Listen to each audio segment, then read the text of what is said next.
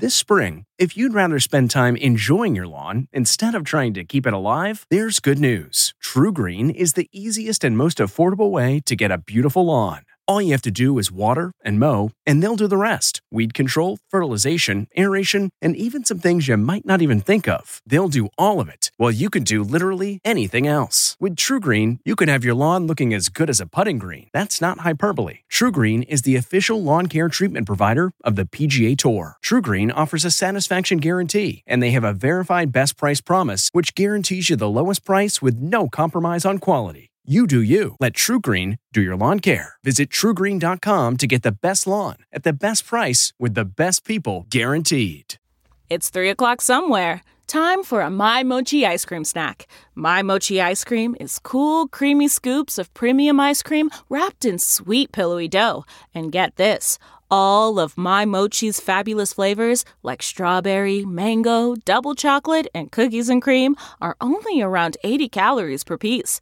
Talk about a guilt-free, indulgent experience. Each box of My Mochi ice cream has 6 perfectly portioned, gluten-free mochis that are great for grab and go. So feel good while curbing your afternoon cravings, or the midnight munchies. Yeah, you know who you are, with the joyfully chill sensation of My Mochi ice cream. Find My Mochi ice cream at Target or visit MyMochi.com to locate a grocery store near you. This morning, a special interview with British Prime Minister Boris Johnson. He, like President Biden, is struggling with the pandemic. The UK death rate by percentage of population has now surpassed the US rate and is one of the highest in the world. Good morning to you, Mr. Prime Minister. Good morning. Thank you for joining us. I wanted to ask you a little bit of your reflection on what just happened overnight. You strongly condemned the attack on the U.S. Capitol and said it was completely wrong for then President Trump to have consistently cast doubt on the outcome of a free election. In terms of America's global standing, what signal did his acquittal make?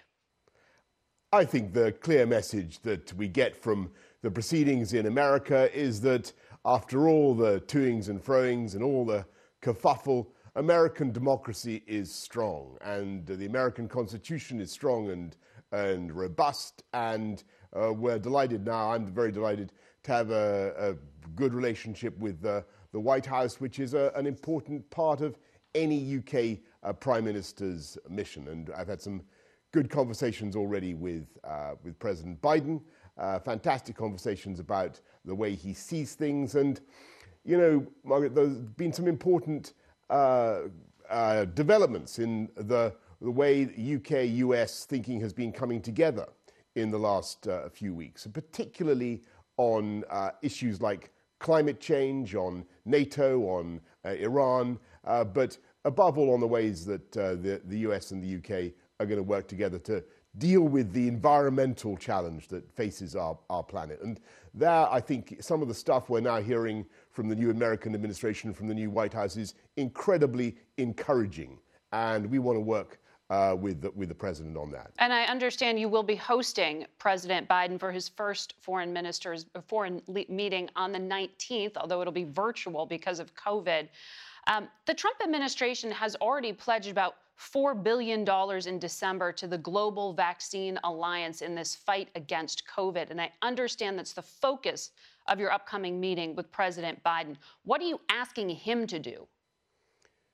The United States and the UK both have an incredibly proud record of supporting the COVAX Global Vaccine Alliance. So together, we contribute huge sums to ensuring that countries around the world that are less fortunate than ours have access to vaccines. And we'll be working to make sure that that happens. What I also want to see is the US and the UK working together to learn the lessons from the pandemic and to build back better together. I'm thrilled that President Biden has also got a slogan, Build Back Better. I think I claim that we used it first. So to be truthful, I think we nicked it from someone else before I started using it. But it's the right slogan, Margaret. We've got to learn from this pandemic. We've got to learn about how to share information, how to share drugs properly, how to make sure we don't hoard things like personal protective equipment, as you saw earlier on in the pandemic. We've got to make sure that we are distributing vaccines.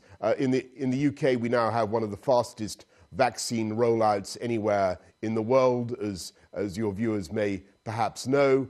I think we've done almost 15 million vaccinations in our country. Almost, I think, more than 1 in 4 adults has now had a vaccination. That's tremendously fast progress. But we want to make sure that we work with countries like the United States so that everybody gets a vaccination. There's no point in great countries like the United States, the UK, vaccinating our own populations if we don't ensure that everybody gets a vaccination. So you're asking the U.S. for more money towards that? The US has already been extremely generous, as you said yourself, and the UK is the second biggest contributor to COVAX and to the Global Anti-Virus, the Vaccination Alliance, the Gavi organization, and we'll continue to do that. And just as the pandemic doesn't respect borders, so the fight against the pandemic has got to be mounted by countries coming together. Scientists work together across borders to beat this thing. And today, the incredible thing is that science is really gaining the upper hand. And looking at the pandemic in your country, in my country, I reckon science, in this arm wrestle, science is winning. Well, in this arm wrestle, though, I want to ask you about what the World Health Organization report actually constituted, because they have deep concerns about the investigation, about Chinese interference, and they are demanding that China hand over data about the early outbreak. Are you joining them in that call? Is China obscuring what happened? One of the things we'll be calling for in the G7, which President Biden is going to be joining, I'm glad to say, is global coordination in getting to the bottom of what happens with these diseases. So when you have a zoonotic plague, like coronavirus, we need to know exactly how it happened. Indeed, if it's zoonotic, if it really originated from human contact with the animal kingdom. That's what is asserted, but we need to know exactly what happened. Was it in a wet market? Did it come from the bats? Were the bats associated with the pangolins? All these questions are now matters of speculation. We need to see the data. We need to see all the evidence. So I thoroughly support what President Biden has said about that. British government scientists revealed on Friday that particular strain, B.1.1.7, which was first detected in your country, is likely increased to a greater rate of hospitalization and death, perhaps as much as 40 to 60% more. You're under a lot of political pressure to open your schools. Are you certain you can do that next month? We're proceeding in a cautious way, and what you've got at the moment in the UK is the virus coming down. You're perfectly correct in what you say about the B.1.1.7 variant, though bear in mind that the reason we've been able to isolate this and other variants is that the UK conducts far more genomic analysis than any other country. Of all the genomic testing that's going on in the world, we do like 47% here in the UK. So we're pretty good at spotting these mutations of these viruses and tracking their movement through our populations. It's absolutely true that this one spreads faster, but what you're now seeing is, thanks to the efforts of the British people, the lockdown, plus possibly the effects of the vaccine, we're going to start seeing the rates coming down more sharply, and they're falling at the moment.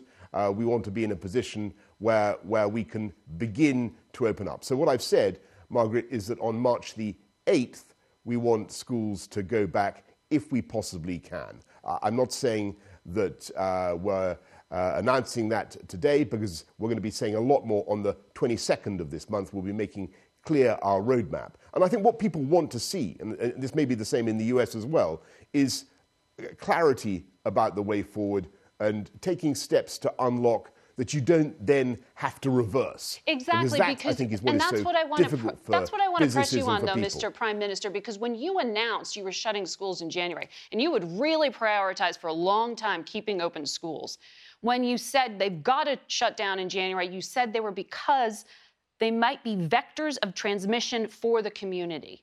If you've got this strain circulating and you believe schools are vectors of transmission, how can you reopen them? The answer to that is that you need to see what the effect of the vaccination program is in removing likely victims, victims in the sense of people who suffer either death or serious disease, what the success of the vaccination program has in removing those people from the path of the disease, and also what's happening with the rate of infection. It's now coming down, Margaret, very considerably in our country. What we don't know is quite how fast it's going to be coming down in the next couple of weeks, but we'll be saying a lot more about in the days ahead. One of the vaccines that you are using is from UK pharmaceutical company AstraZeneca, and there are questions now about how effective it can be against some of the mutant strains, particularly the one first detected in South Africa. Are you concerned you're putting a flawed vaccine into the arms of your constituents, and what's your backup plan? We have great confidence in all the vaccinations that we're using, and we have no reason to think that they are ineffective against any variation of any variant, any new variant of the virus, in protecting people, Margaret, against serious illness and death. And that's a very important consideration for us. When you look at Pfizer or AstraZeneca or Oxford AstraZeneca, we're confident that these have a major beneficial effect in protecting vulnerable people against illness and death, and also very probably, and this is another important thing, in reducing the spread of the disease. One of the features of Oxford AstraZeneca that has been recently confirmed by the scientists is that it reduces transmission between people as well. There's a 67% reduction in transmission as a result of the use of these vaccinations. Back in April, you were hospitalized with COVID. You were quite ill. You were in the ICU. Did you ever think you wouldn't make it? I think in common with many people in my country, I'm very grateful to the fantastic work of the NHS, and they did an outstanding job, and they continue to do an outstanding job. Thankfully, since last April, we now have treatment, some of them actually pioneered here in this country, dexamethasone and others, which make a huge difference to people's experience in hospital. And in addition, as I say, we have the vaccine. So the world has moved on a long way since March, April of last year. And it's a very exciting, a very moving thing to see the way science, medicine, human ingenuity is really coming to the rescue of humanity. And absolutely incredible thing to see how governments combined with great companies, and you got to hand it you're not answering to the the question, whole sir. Free market capitalist system. What's the question? Did you think you might not make it? Did I think I was going to? Well, what's the question? No, that didn't occur. I mean, I think one of the features of this illness is that you don't, as you undergo it, it's possible you don't realize quite what a state you're in. I think that is one of the features of it, because your oxygen levels go down in a way that perhaps the patient doesn't necessarily detect themselves. And that's why it's so serious. I want to ask you about U.S.-UK relations. You have not yet met President Biden, though you're about to have this virtual meeting. You did have a phone call. Back in 2019, he referred to you, as I'm sure you know, as the physical and emotional clone of Donald Trump. Are you concerned you're going to start off on the wrong foot?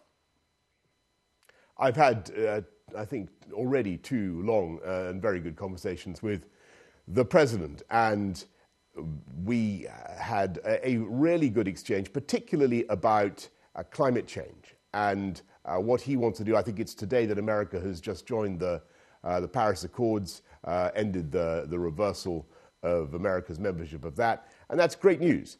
We want to build back better together, particularly in the run-up to the COP summit in November in Glasgow this year, which we hoped will be a physical incarnation of the of the leaders of the world, to agree what we hope will be a fantastic thing, which is everybody to get to net zero carbon emissions by 2050, but also making pledges on the way what they're going to do to get there by 2030. So that means moving to new technology in a way that I think the Biden administration supports. So getting many more of our vehicles powered by electricity, putting a big bet on hydrogen, putting a big bet on wind power.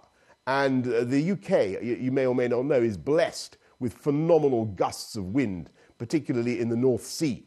And we intend to harness this to become the Saudi Arabia of wind, and as it were.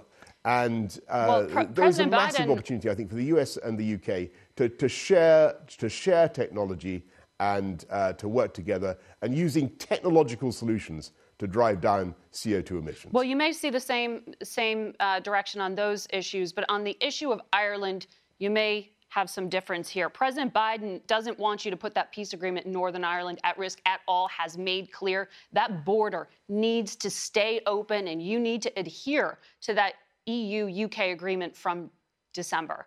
Can you commit and reassure the U.S. Congress and the U.S. President that you will do so in all circumstances? Stick to that agreement. You bet. This is fundamental for us. The Anglo-Irish agreement, the peace agreement, the Good Friday process, the Belfast agreement, these agreements are absolutely crucial. And the Northern Ireland Protocol. Our continued stability, our continued stability and success as a UK, and our success. I have a great relationship with Dublin, with Micheál Martin, the Irish Taoiseach, and we're going to work together to do some great things. And Margaret, be in no doubt, we don't want to do anything to jeopardize the achievements of the Northern Irish peace process. So it's absolutely vital. And the Northern Ireland Protocol specifically, you will adhere to that open border? We want to make sure that there's free movement north-south, a free movement east-west, and that we guarantee the rights of the people of Northern Ireland, of course. All right. Mr. Prime Minister, I'm told we are at time. Thank you very much for your time today. No. Margaret, thank you so much. Thank you. Thank you. Face the Nation will be back in 1 minute. Stay with us.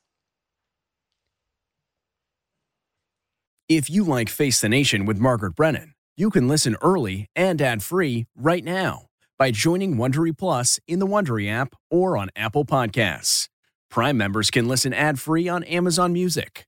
Before you go, tell us about yourself by filling out a short survey at Wondery.com/survey.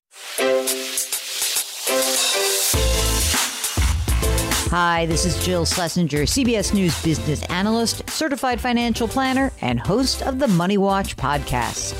This is the show where your money is not scary and it's not boring. It is a show that's all about you. It's your questions that make it possible for me to provide unconventional and entertaining insights on your money, and maybe more importantly, on your life. I'm going to be your financial coach, someone who brings common sense and an insider's perspective on how to manage your money and your emotions. And I promise we are going to have a little bit of fun along the way. Have a question from retirement to career changes to college funding? Just send us an email at askjill@jillonmoney.com. Follow Money Watch wherever you get your podcasts. You can listen ad-free on the Amazon Music or Wondery app. Are you ready for an all-new season of Survivor? You better be, because Survivor 46 is here, and it's 90 minutes of twists and turns you don't want to miss.